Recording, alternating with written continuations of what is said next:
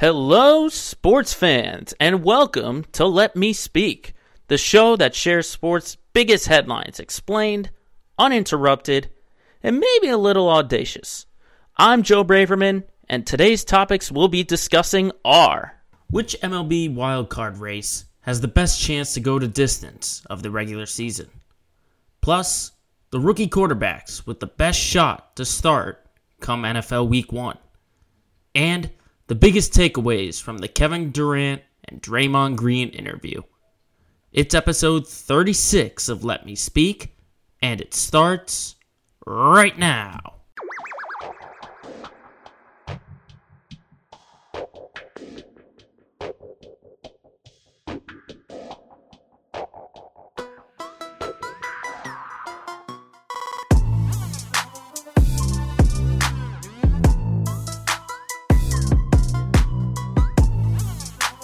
What's going on, everybody, here on Thursday, August 19th, 2021, episode 36 of Let Me Speak. Thank you very much again for tuning in. If you've missed it, we've got our visuals set up on YouTube. If you're on Spotify and Apple Podcasts, same old, same old. And if you are on Spotify or Apple Podcasts, not sure if you can hear it in the background, but it is wet out there. Apparently there's remnants of Tropical Storm Fred, I believe. And then, here in Massachusetts, we don't get a break. They got Henri, which is very odd. It's basically spelled like Henry, Henri. They got that coming up, and they've got the whole cone of uncertainty. So we don't know if that thing's going to make a direct hit on Massachusetts, if it's going to just blow right past.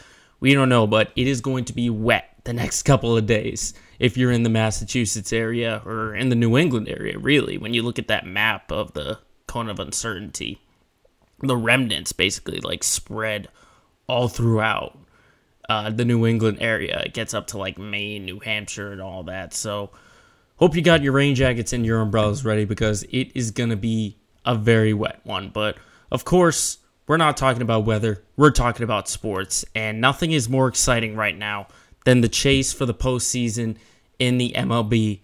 And that's how we're going to start our show. We talked last week about how tight things have gotten since the trade deadline, and which division winners, or division leaders, I should say, are the most comfortable right now. This week I want to look at the wild card, because the wild card has just been getting even more tighter from last week that we just mentioned. You look at the American League, it's basically come down to a 5-team race. There are about 5 teams that are within 4 games of each other. You got the Oakland Athletics, you got the Boston Red Sox, you got the New York Yankees, the Toronto Blue Jays, and the Seattle Mariners. Now, the Mariners, I will say, are a very fringe team right now. It's a very fringe team right now. But realistically, in my eyes, I think it's a 3-team race. 3-team race between Oakland, Boston, and New York. And looking at those 3 teams, this is definitely not a good stretch for the Athletics right now, especially losing Chris Bassitt, their ace, on that cheek fracture. Very scary moment. We were all hoping for the best, and luckily we did get the best. His vision's 2020. Hopefully a speedy recovery for Bassitt. But, he was 12-4, 3.22 ERA. That's the guy you want on the mound if you're the Athletics. And I talked about how much confidence I had. This was a really tough stretch that they just had to go through. They were on the road in Chicago against the White Sox, and then they had to host the San Francisco Giants in back-to-back series. You got to get 2 division leaders back-to-back while you're struggling. And right now, they've lost 4 straight, but still, when you look at the West, the division, they're only 2.5 games down to the Astros, because the Astros are struggling just as much as they are, losing 4 straight. So that kind of balances out with each other. At the moment, when you look at the wild card standings, they are the 2nd team in the wild card behind the Yankees, I should say. So they have the 2nd wild card spot. That offense has just got to get back to where it was, because I talked last week about how well their pitching was, and losing Bassitt is definitely going to hurt. But as long as they can just sort of limp through, when you get to September, when the month rolls around in September, that's where things really pick up. And that's where Oakland is really going to have to bear down. But, I mean, you have Matt Olson. You have Matt Chapman. You picked up Marte. I mean, this lineup should be capable of getting this team some offense. Because this pitching, again, I talked about if the bullpen can sort of hang around. That's what it comes down to when you get into the postseason or you're fighting for the postseason. If you have a good bullpen, then you have a chance. You have a chance if you have a great bullpen. But speaking of pitching, shifting to the Yankees side of things, just looking at the way they performed basically in the last week or so, I think their pitching has gotten much, much better. And I've been the biggest skeptic on their pitching for so long. But, I mean, they're winners of 6 straight right now. And their pitching is really helping them out. And when that pitching struggles, that offense comes around like it's supposed to. I mean, remember that Red Sox series when they got swept before the deadline, I believe. They were getting blown out. They didn't have any chances. They were playing a bunch of AAA guys because they had their big COVID outbreak and stuff like that. But Anthony Rizzo's performing great for their deadline. Joey Gallo's starting to come around, but again, he's still a home run or strikeout kind of guy. And then you have your other guys who are sort of finding their mojo once again. Aaron Judge, Giancarlo Stanton, DJ LeMahieu. Those guys are starting to come around a little bit. I will say their schedule, I should say, a little bit on the favorite side. I mean, they did get the Red Sox, but I mean, I was very impressed with their series in Chicago, especially the Field of Dreams game, which, by the way, what a tremendous scene. A tremendous scene during the Field of Dreams. And I think that's got to be a yearly thing. Not even just the Field of Dreams, but I mean, go to like the Sandlot or something like that. That was just surreal. Surreal. But going back to the schedule, I mean, really the most impressive series that they've had so far was against the White Sox, taking 2 out of 3. Even though they lost in that Field of Dreams game. Then they pick up a win against the Angels, and then they sweep the Red Sox in 3 games over 2 days. I think, this weekend they got a 4-game series against Minnesota, so I expect them to at least get 2 games, possibly 3, and win that series. But then it gets a little harder. 2 games in Atlanta against the Braves. But next weekend, when they travel to Oakland to take on the Athletics, I think that's going to be the one to really watch for, because if they can win that series, I'm not talking about split it 2-2. If they can win, if they can get 3 games, or if they can get 4 games out of this series, then I think they make the playoffs. I think regardless of that second spot, I think they will make it, whether the first team or the second team. Do I think they have a postseason run in them? Probably not. They could get out of the wild card, but I don't see them really going the distance because, yeah, their pitching, like I said, it's better, but it's against, they've had a really easy schedule. They've played Baltimore, they've played Seattle, they've played Miami, Kansas City. So, it's these last series when it comes down to the last month and a half, that Oakland series. They travel to Anaheim, they host the Blue Jays. Their finale, their regular season finale is a 3-game set against Tampa. So, there's still a little bit of skepticism there when it comes to the Yankees. And obviously, as a Red Sox fan, I will never root for them to make the postseason. But just seeing what I see in front of them, I think they have the capabilities to get into the postseason and get that wild card spot. That's how I see it. But then the third team, you have to talk about what the Red Sox have done. And we'll talk more about the Red Sox in the Let's Get Local segment. But just overall notes from the Red Sox, I mean, this is basically a hole that they have dug themselves. And they're not able to get themselves out of it. I mean, it was on Chaim Bloom to make moves, and he really didn't make any moves. We still haven't seen any Kyle Schwarber recently. And they have just been struggling because the pitching all year has been really something to question. But when that pitching is playing well and doing better than most, the offense is just not performing. It's kind of come back down to earth. That Baltimore series was good, and we'll talk more about it, as I said, in our future segment later on.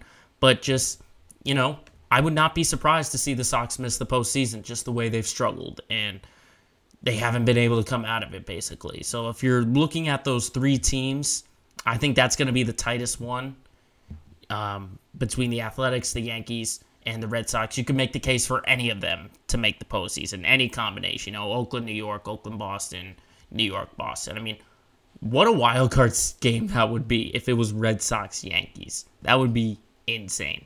Absolutely insane. But switching leagues and going to the National League, I think that's a little more set than the American League, because when you look at the standings, the Dodgers are in that first wild card spot, and they lead by 9 games. 9 games. So I think if they can't catch the Giants, they will definitely make it.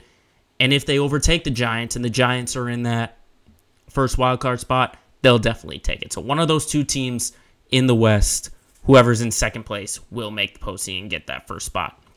But then that second spot gets a little more tricky, because it's a lot closer than it was in the past. You got the Padres right now, then it's Cincinnati, Philadelphia, and St. Louis, I believe. Not sure if that's the correct order, but those are the teams right now in contention. If you ask me, I think it's going to come down to San Diego and Cincinnati, because when you look at the Padres right now, I had total confidence that they would be able to take that wild card spot and ward off any kind of challenges right now. But I mean, they're sputtering. They are sputtering. I mean, they've lost 7 out of 8. And these are not, these aren't division leaders. We're talking the Marlins, the Diamondbacks, and the Rockies. And keep in mind, they were no hit by a rookie in his first ever start. They were no hit by a rookie in Arizona.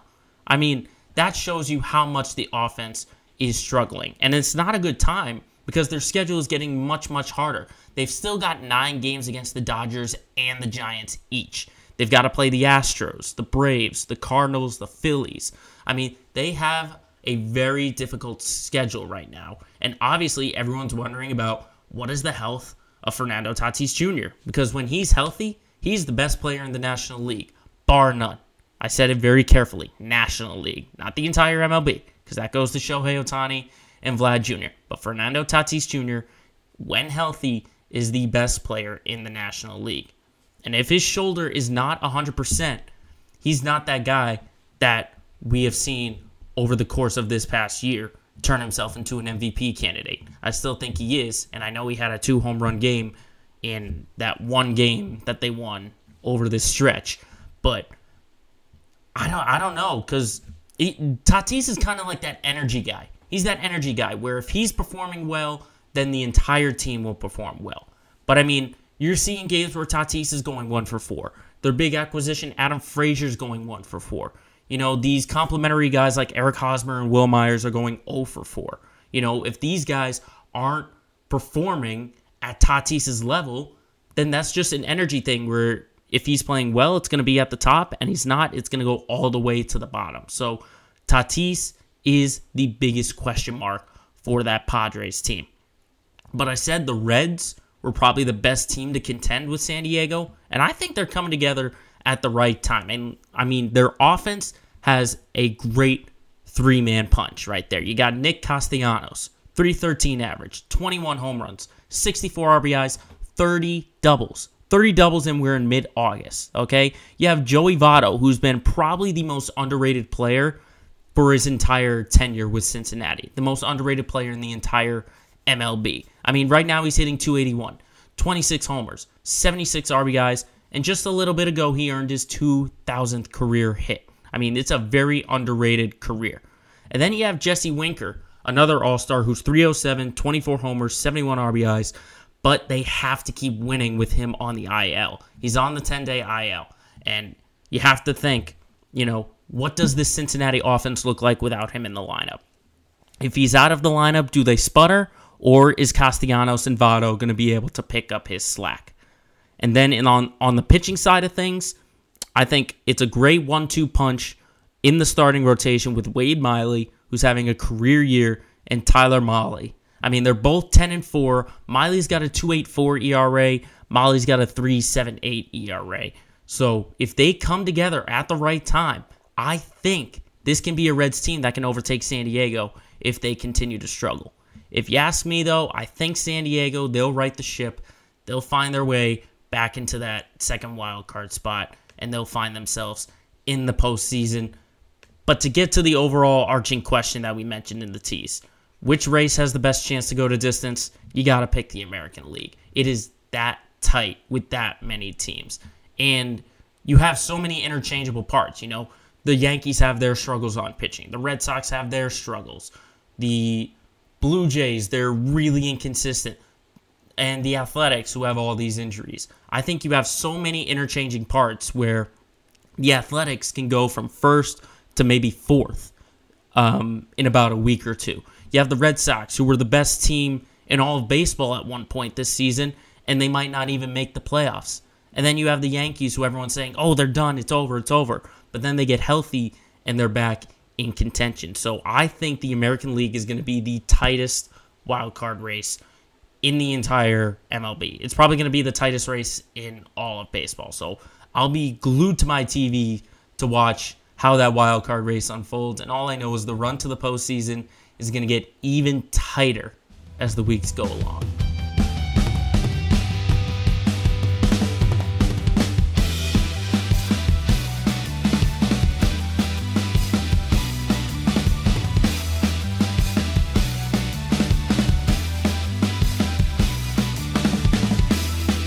Now, as the rain picks up here in intensity today in Swampscott, Massachusetts, the intensity is also picking up in the NFL as the regular season is getting closer and closer. We've got week 2 of the preseason coming up. This week kicks off tonight against the Patriots and the Eagles. They just had some joint practices, but this week is talking about the rookie quarterbacks and just reviewing and seeing how they did in week 1 of the preseason and which ones are more slated to be starters right now. I mean, the top 5 who were selected in this past year's draft, right now, I would say there are only 2 who are definite starters right now, and that's Trevor Lawrence and Zach Wilson. I mean, they weren't draft number 1 and number 2 just to sit on the sidelines. But then again, if you ask Jeff Fisher when he drafted Jared Goff number 1, he sits on the sidelines. But as I mentioned, preseason week 2 kicks off tonight. The lone game on the slate, Pats at Eagles, and this is another chance to see how Mac Jones performs. Of course, Mac Jones, the number 15 pick from this past year's draft. And when you look at what he did last week against Washington in the preseason, it wasn't all bad. I mean, 13 of 19 for 87 yards. And last week was just all about seeing how Jones is as a game manager.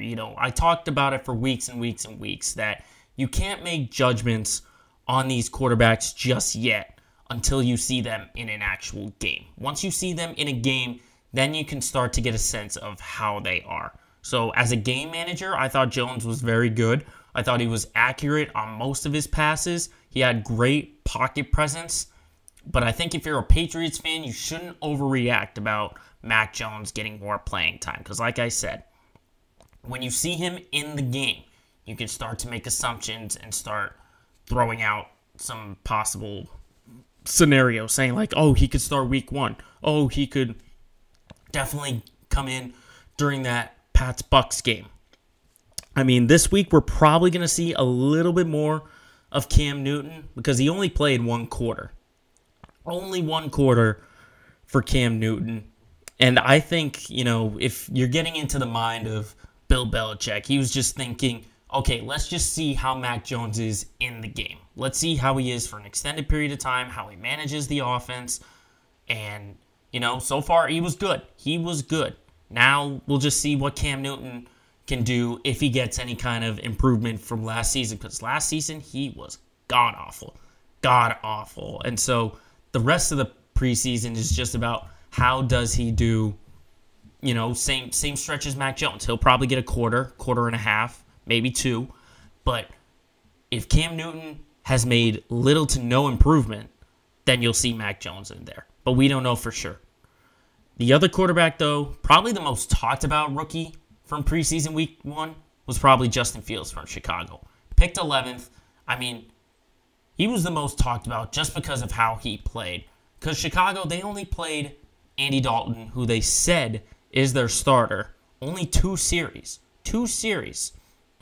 The rest, the second and third quarter, was all Justin Fields. I mean, 14 of 20, 142 yards, 2 touchdowns, including a rush touchdown, and he ran the ball 5 times for 33 yards. Now, when you look at him and look at his highlights, at first, when he first came into the game, he did seem a little bit sloppy. He was a little bit sloppy. He fumbled the ball a couple times. He had some near interceptions. I will say his mobility was fantastic. Fantastic mobility when he has to get out of the pocket and he has to scramble and go get that first down. I think he's a good two-way running back in the sense that he can throw and he can run. That's very important. But again, Chicago seems locked in on Andy Dalton being their starter. They seem locked in on him being the starter if he's only playing that much. And I agree that Justin Fields probably isn't quite ready just yet.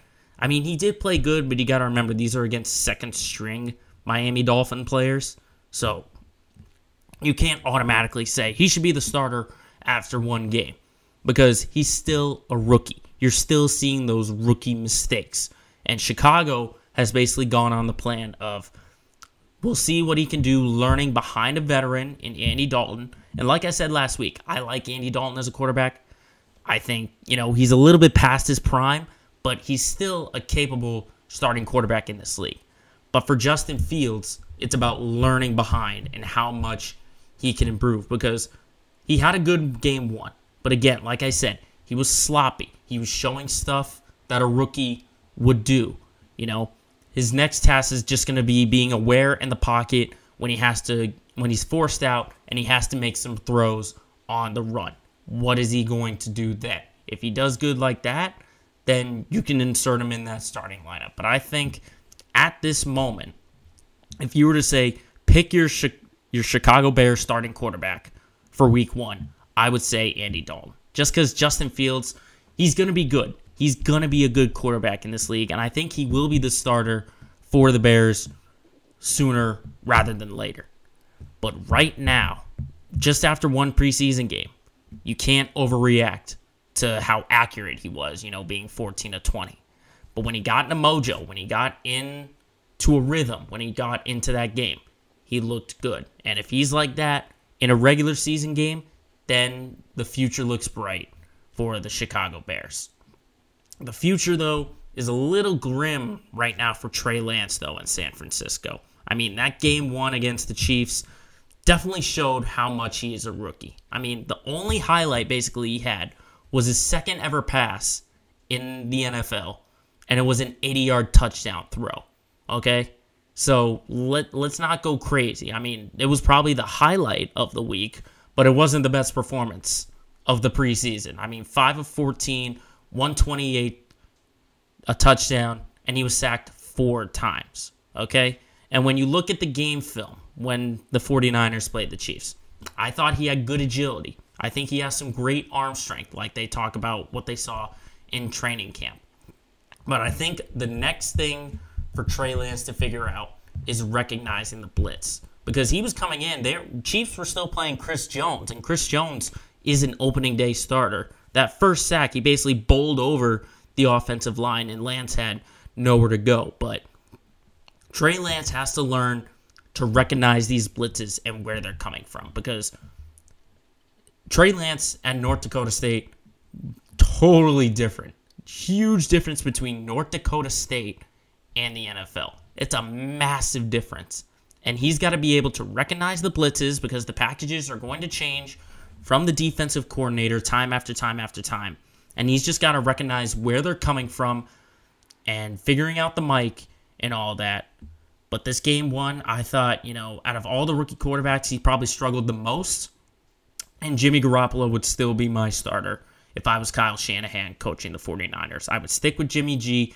He's, a veteran. He's shown that he can lead you to the Super Bowl when he's healthy. That's really the only downside to Jimmy Garoppolo is that he just hasn't been healthy. He had the torn ACL. He had the ankle injury. When he's healthy, he's a capable quarterback. He is a capable quarterback. And you're also getting a full, healthy team back. You're getting Deebo Samuel back. George Kittle is back.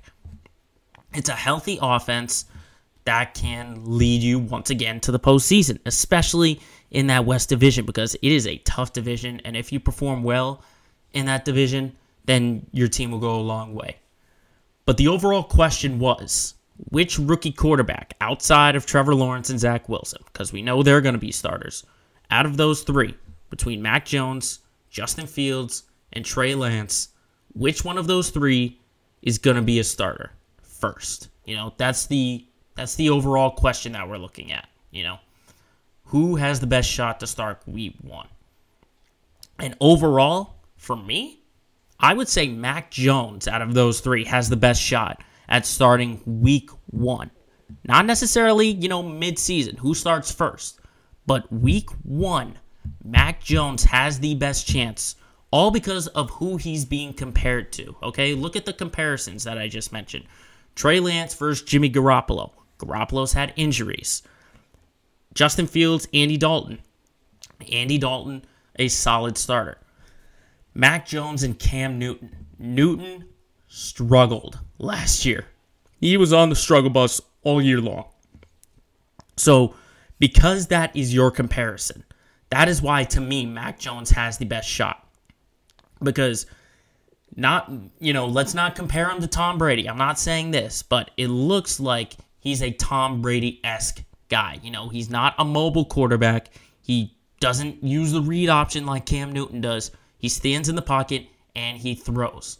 And he's aware of his surroundings. So that's why I would say Mac Jones has the best shot for week 1. Week 1, Mac Jones has the best shot because if Cam Newton doesn't have any improvements heading into this preseason, then it should be Jones all the way. If Cam Newton does get better, then he will start. It's just about, does Bill Belichick have the confidence to start a rookie quarterback week 1 versus going to what you know and what you saw last year with Cam Newton. But all I know is there's no need to overreact to these performances in week 1. There is still plenty of game action to see from these rookies to see how well they improve or fail.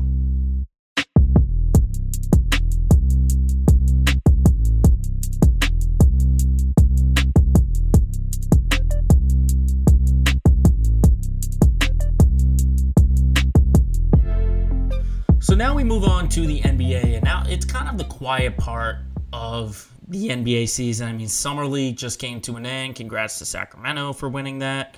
You had a couple of guys signing extensions, Embiid, Smart, Rozier today, but I think the biggest story that's come out recently happened just yesterday when released on Bleacher Report was a full, uncut, unclean interview between former Warriors teammates Draymond Green and Kevin Durant, and there were a lot of sound bites to unpackage from this. Everyone came clean. It was, uncensored, and I thought this topic right here is a great subject to reintroduce one of our segments, my favorite segment, known as Hot Takes. Oh, hot, hot, hot, hot, hot, hot, hot, hot, hot, hot. So the show is called Chips with Draymond Green, and it's basically about athletes with a chip on their shoulder. That's the narrative. And I gotta say, Draymond and KD got real. And after watching this, I gotta say, just first off, before we get into the actual interview segment, Draymond Green is incredible at broadcasting, okay? When he retires, he is going to be great in sports media. When you watch him on Inside the NBA, given analysis, I think he's great. And not only that, but he's a good personality. He's a Shaquille O'Neal. He's a Charles Barkley in that they have a character. And he's not just a player, he's a character. And, there's still a long way to go for Draymond. He's only 31 years old, and there's still a long way to go. He could be playing for a couple more years, so a little bit longer of a wait. But I think if he does not get into any kind of broadcasting, that would be a shock to me. Absolutely shocking, because he is the perfect guy to conduct these kind of interviews, to be an analyst. I think he's great for that. But to get into the actual interview, I mean, KD and Draymond, I'll throw out there, had a lot of quotes and explanations, and some of the ones that stuck out to me, early on, Durant said, he was talking about, being this nice guy before going to the Warriors. And he talked about his loss in the NBA Finals to the Heat in 2012 when he was still with Oklahoma City and there was a young Westbrook and a young Harden.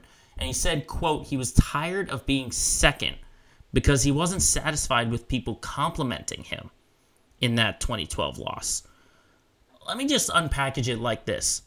Did anyone think at the beginning of that 2011-2012 year that Oklahoma City would be in the NBA Finals?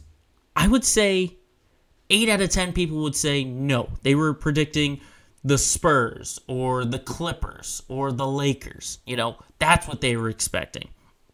But the Thunder, with Durant, who is, I believe, in his 4th season. I think that was his 4th season. Russell Westbrook, that was his 3rd season. And I think Harden, that was only like his 2nd. So this was still a very young team. And everyone's saying, oh, these guys are going to be future champs. They will be future champs. If you're that young into the league and you just made your first NBA Finals, take it. Don't say you're tired of being second place. I understand you want to win and go all the way. But if you're second place in your 4th year, the ceiling can only go up from there. You can only go up. And that's becoming a champion. So when you're young like that, if people are saying you're going to be a future champ, you just say, okay, let's put in the work. Let's do it. And you can have that mentality of tired of being in second place. But it just doesn't make sense for me, for Durant. Because if he's saying he's tired of second place, he was talking about being number 2 in the draft, number 2 for everything and all that. If he's tired of it this early on, that just shows a competitive edge. But if he's saying, he doesn't want anyone complimenting him, I mean, what do you want to be, 30? And if people are complimenting you, you can say, stop it. But, I mean, he was, I think, 22 at the time, 22 years old, or 23 years old. He's still a young guy. Like Luka Doncic, we're talking the exact same thing about him. You don't see him saying, I'm tired of being in second place, because he knows there's room to grow. He knows there's room to grow. Now, one of the other statements I thought was kind of shocking, I would say, is he was talking about the 2016 offseason where he moved to Golden State. And he said, in his mind, he was a perfect fit with Golden State, and he would, quote, do that-ish a million times over. Perfect fit? Perfect fit, I'm not sure is the right word to use, okay? Because this team was totally, they were fine. They were fine without him. They won 73 games in the regular season and were 1 game away from being the greatest team in NBA history. And he's saying he's a perfect fit with how they work on both ends of the floor and on offense. Okay, here's the perfect fit. A perfect fit would be maybe that 2016 Celtics team when they were led by Isaiah Thomas, and Thomas was the only offensive scorer, okay? The idea of Isaiah Thomas leading a team was still totally out in the air for everybody. So if Durant went there, he would be the ultimate and without any question leader, and Isaiah Thomas would be the secondary player. That's a perfect fit. That's a perfect fit. So basically, Durant is saying, I will ring chase with a 73-win team over and over and over. That just doesn't make sense to me. And, that also talks about, he explained about why the haters, I think, are still mad. Because he thinks they're still mad that Durant went to Golden State. And part of that, I will say, is true. But keep in mind, after Golden State, that he went to Brooklyn and formed a super team, okay? That's basically everyone was looking at him like a LeBron James wannabe or something like that. He goes to another team, forms a super team, and wins championship. Now he's going to another team to try and build a super team like LeBron did when he left Miami to go back to Cleveland. All right? Don't get me wrong, Durant is a great talent, but some of these quotes and explanations were a little confusing to me, especially when he's talking about playing with Kyrie. And he's talking about Kyrie Irving, and he said people don't like Kyrie because of the decisions he made to leave Cleveland and Boston. Yeah, that's partly true. And the quote is that he said he hasn't said anything to disrespect anybody. Now, that could be true, but this is also a guy who, when he was with Boston, would say, I will sign a long term. I will sign a long term. This was in October, and when January comes, he said, oh, not yet. I've had some time to think. And then he leaves Boston, okay? So I think it's a confusing thing for Kyrie Irving, but I do not think that's why people don't like him. It's because he says some stuff that is a little bit questioning. It's a little bit questioning. But the one soundbite that I really wanted to take out of this was the situation where Durant left and ultimately what led him to leave Golden State. And a lot of people were saying it was that game against the Clippers where Green and Durant had that argument. And I actually want to play the soundbite from this, and there is some vulgar commentary about this, so just be aware of that. But this is Draymond Green and Kevin Durant explaining the situation during the argument and afterwards. So take a look at this. It wasn't the argument. It was the way that everybody, Steve Kerr, act like it didn't happen. Bob Myers and tried to just discipline you and think that would put the mask over everything. I really felt like that was such a big situation for us as a group. The first time we went through something like that, we had to get that shit all out. I remember watching The Last Dance, and when Scottie didn't go into the game, the whole team in the locker room said, Scottie, that was fucked up that you did that. We needed that. Mm-hmm. We just needed to throw all of that shit out on the table and say, yo, Dre, K, like, that was fucked up that we even had to go through that. Let's just wipe our hands with that and go finish the task. I don't think we did that, and we tried to dance around it. I just didn't like how all of that, just the vibe between all of that, it just made shit weird to me. And I'd rather us be who we say we are, family first. Communication is key. Like, we didn't show that, and that's what rubbed me the wrong way more than anything. When we landed back from L.A., Hazel was sitting in the car for an hour and 45 minutes.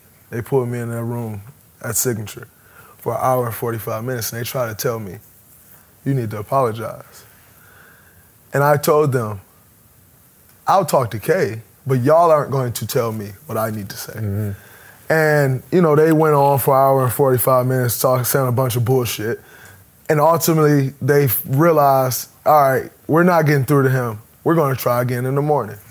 And so we met the next morning, and they said, all right, you slept on it. You ready to apologize? And I told them right then and there, I said, y'all about to fuck this up. I said, the only person that can make this right is me and Kay. Mm-hmm. And there's nothing that y'all can do, and y'all are going to fuck this up. And in my opinion, they fucked it up. I think so too. And they told me right then and there, like, we're going to suspend you for this game. I laughed in their face, literally laughed in their face. And Bob said to me, he said, wow, that was not the reaction I was looking for or expecting. And I said, well, either I'm going to laugh in your face or I'm going to cuss you the fuck out. So you pick, I'm going to choose laugh. So I think what you're doing is funny, and so I'm going to laugh.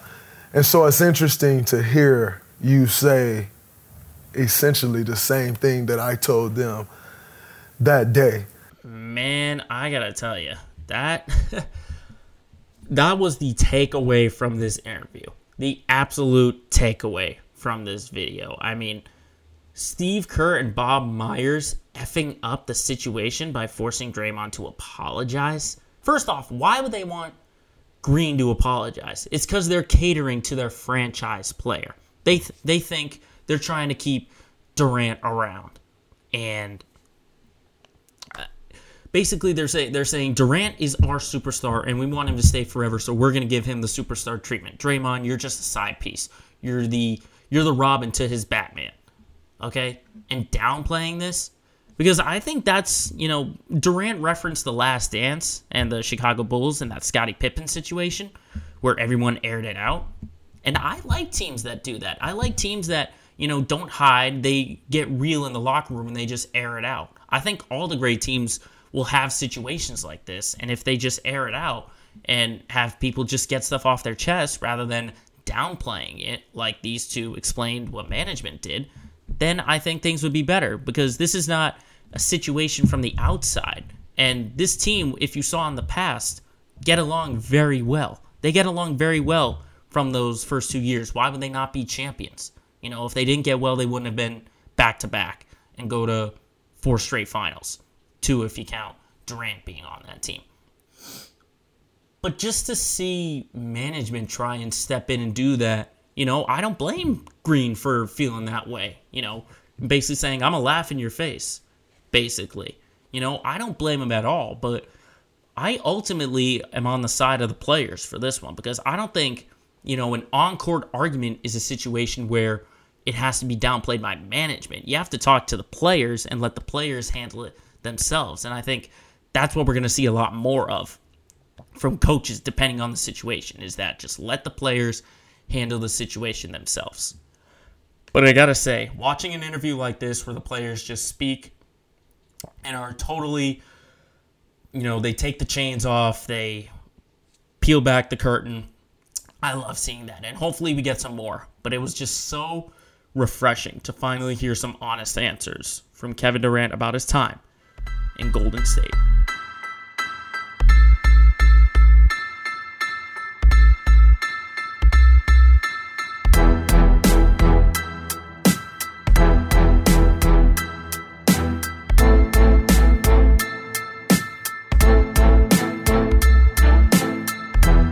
Moving on, it's time for our Let's Get Local segment of the week, and there's a lot of news to unpack, and we'll just get right into it and talk about the Patriots. Everyone wanted to see what Mac Jones was going to look like in his first actual game action, and I talked about how Mac Jones looked in our earlier segment, and I thought he looked good. I still don't think he's ready, though, to get that starting role. I still think Cam Newton is the favorite to be that Week 1 starter. But to talk about the other positions that I thought really stood out to me, I thought against Washington, the defense looked great. I thought all of them were really great. I thought the defensive line was good. Judon is a good voice in the locker room for what we're hearing, and he's effective on that defensive line. I would say outside the secondary, this team looked great because the secondary shows how much the Pats need Stephon Gilmore. They need him back ASAP. Belichick has got to figure it out because with Gilmore in that secondary, this is a top 10 defense. I will argue that. I will even say it, a top 10 defense, I think. But they allowed 245 pass yards. That just shows how much depth they don't have without Gilmore. That's why he's so important, because Gilmore is a guy who makes everyone better. J.C. Jackson's not going to be a number one corner. Jonathan Jones isn't going to be a number one corner. Jalen Mills isn't. It's got to be Gilmore. It has to be Stephon Gilmore. So the Patriots better figure out that situation and get Gilmore at least ready for Week 1 because he is a necessity for this team. But outside of the defense, I would say the biggest surprise to me and to most people was Ramondre Stevenson. Okay, the rookie from Oklahoma, I don't think anyone expected him to have the kind of game he had. I mean, 10 carries for 127 yards, 2 touchdowns, including the one in the last minute or so that was 91 yards. I mean, this is a guy who is a big body back that I think Belichick loves to have on his roster. You know, he had a LeGarrette Blount for many years. You know, I think Belichick loves those kind of guys. And it could just be a one game off or something like that, but I think Stevenson is someone you might want to keep on this opening day roster. I really do, because you know, he's still probably going to be behind Damian Harris, behind Sony Michel, and James White. But he could be, and I say could very loosely, he could be just that goal line, punch it in running back if you need it from the 1 yard line, and either Cam Newton can't put it in himself or all the running backs have been stuffed at the goal line. So he could be that guy where you throw him in there, you get sort of an ISO formation, and you just let him bulldoze his way into the end zone. But I was very surprised to see Stevenson have such a good game. And you know Belichick loves to have that depth at running back. So I would not be surprised to see this guy make the roster. And then lastly, I want to talk about the kicking game. Because Quinn Nordin, you got to say that right. It's spelled Norden, but it's Nordin. I mean, the kicker position is such an overlooked spot. Because when you look at this team, they went seamlessly from Adam Vinatieri to Steven Gostkowski. And it's only in the past number of years that they've had a little bit of struggling in the kicking game, with Nick Folk and all that.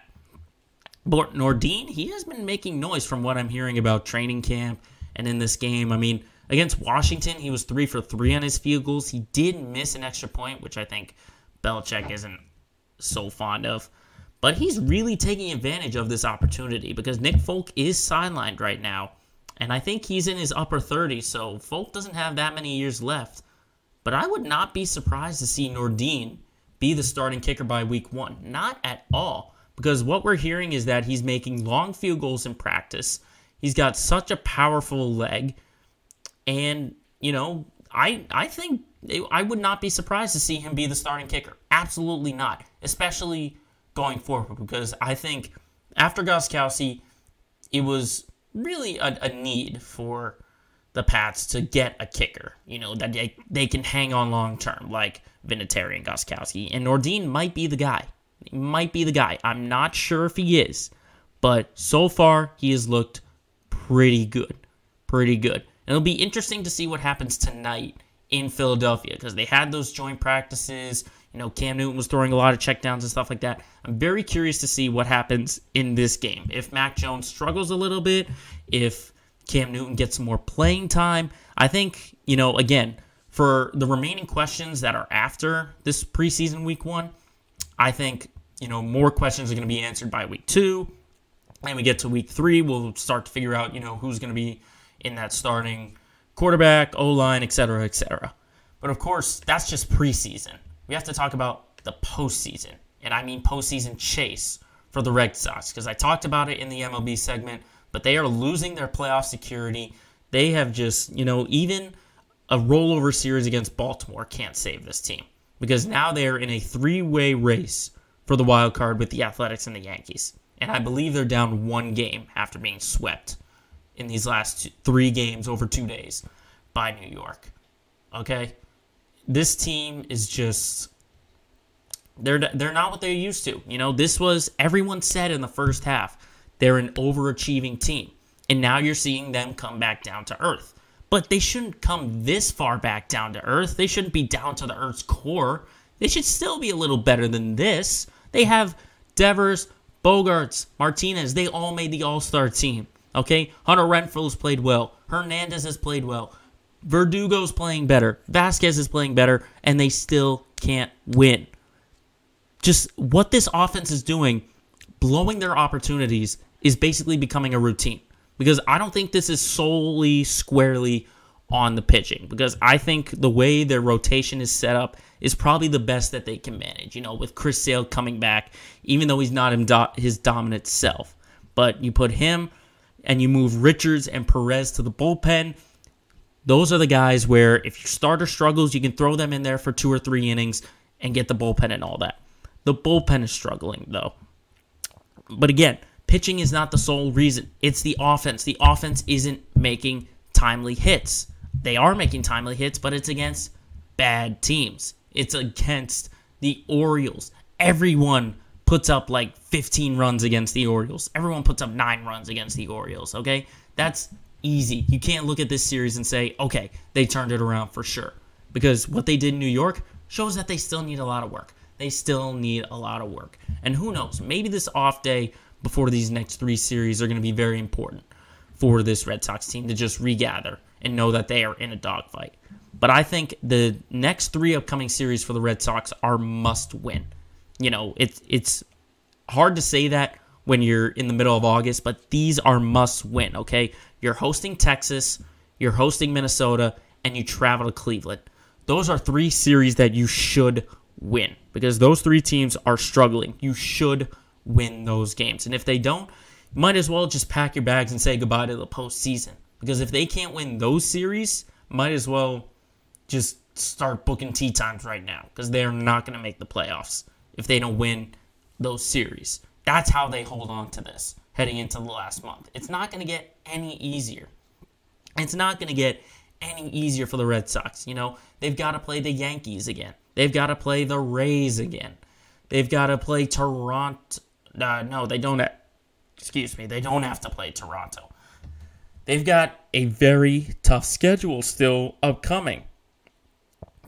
Chicago, they have to play. I mentioned the Rays multiple times. Seattle, the Mets, the Yankees.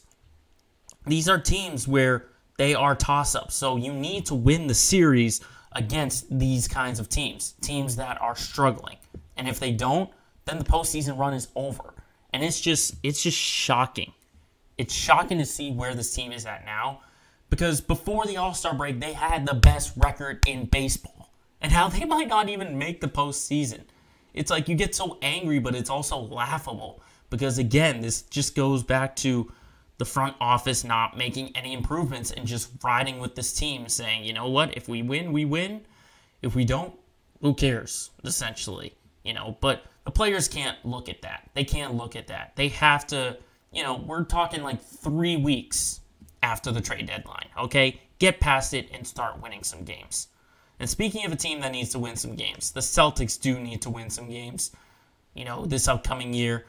And they think for the future, Marcus Smart is a valuable piece. Otherwise, they would not sign him to a 4-year, $77 million extension. So Boston's going to hold on to Marcus Smart for a little bit longer.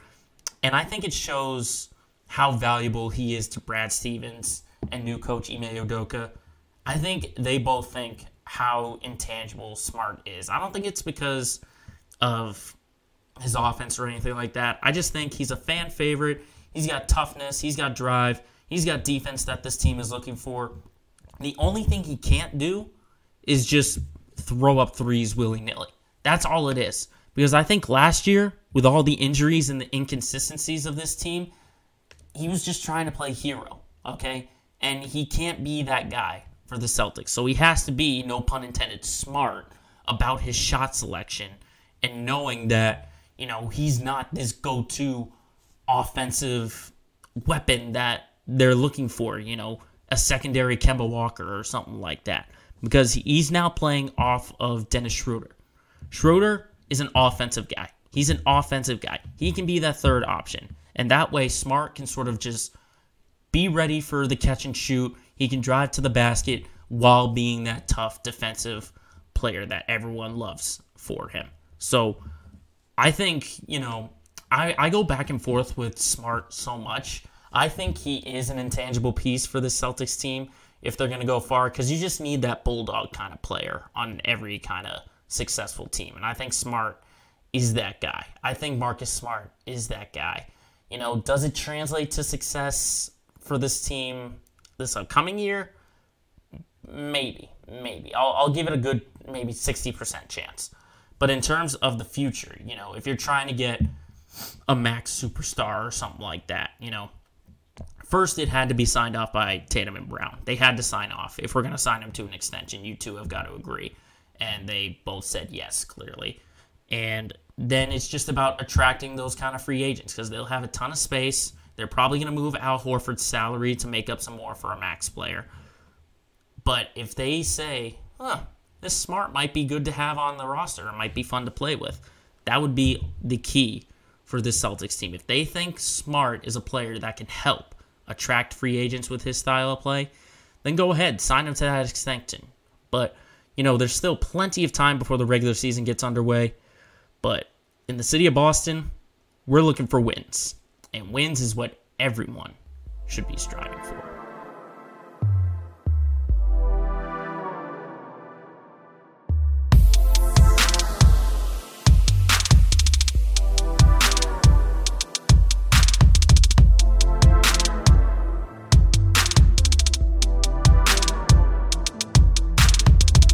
Lastly, to end our show, we look at the things that make us laugh and make us giggle. It's our LOL moment of the week. And I gotta say, this one was a little surprising to see.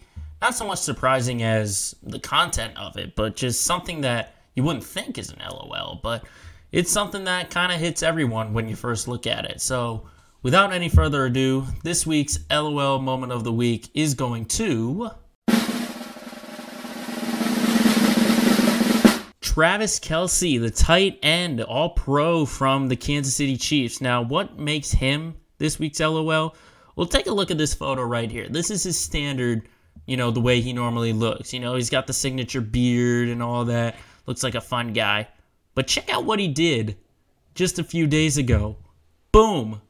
The beard is gone. He shaved it off and he looks like a totally new person. I mean, when I first saw the photo of him clean shaven, I was shocked. I was like, whoa, I did not know this guy had a signature beard look. And, you know, he's one of those players where you don't think he has some sort of signature look, you know, like trying to think of some players like Johnny Damon with the long hair, or Andrew McCutchen with the dreadlocks, Mike Napoli, Johnny Gomes with the beard and all that. But apparently this is a guy who's had a beard for a long time, and a lot of people recognize him with the beard. Now he looks unrecognizable, you know.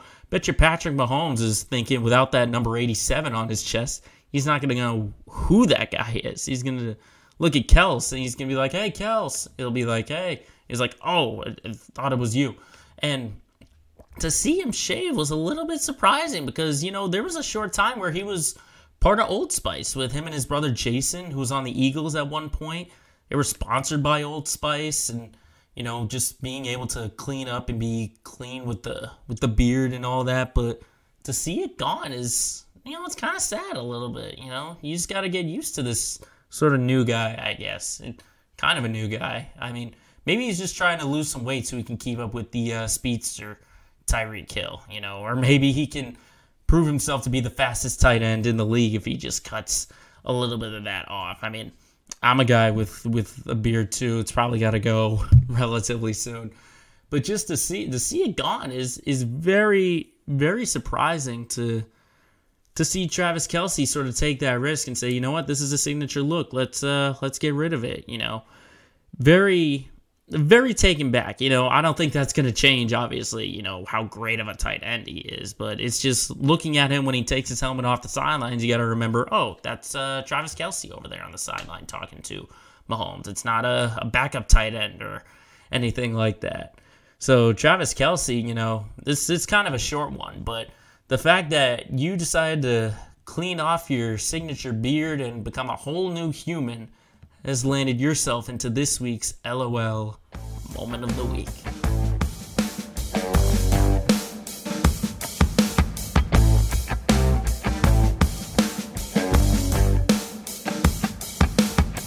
So that's going to do it for this week's edition of Let Me Speak. Thank you very much again for tuning in on Spotify and Apple Podcasts, for listening, or if you're watching us on YouTube. Don't forget, we have some other pages on Facebook, Twitter, and Instagram. Head over and give them a follow. All you got to do is search Let Me Speak Podcast. And remember, as always, if you've got a point you got to get across, just let the whole world know. Shut up and let me speak.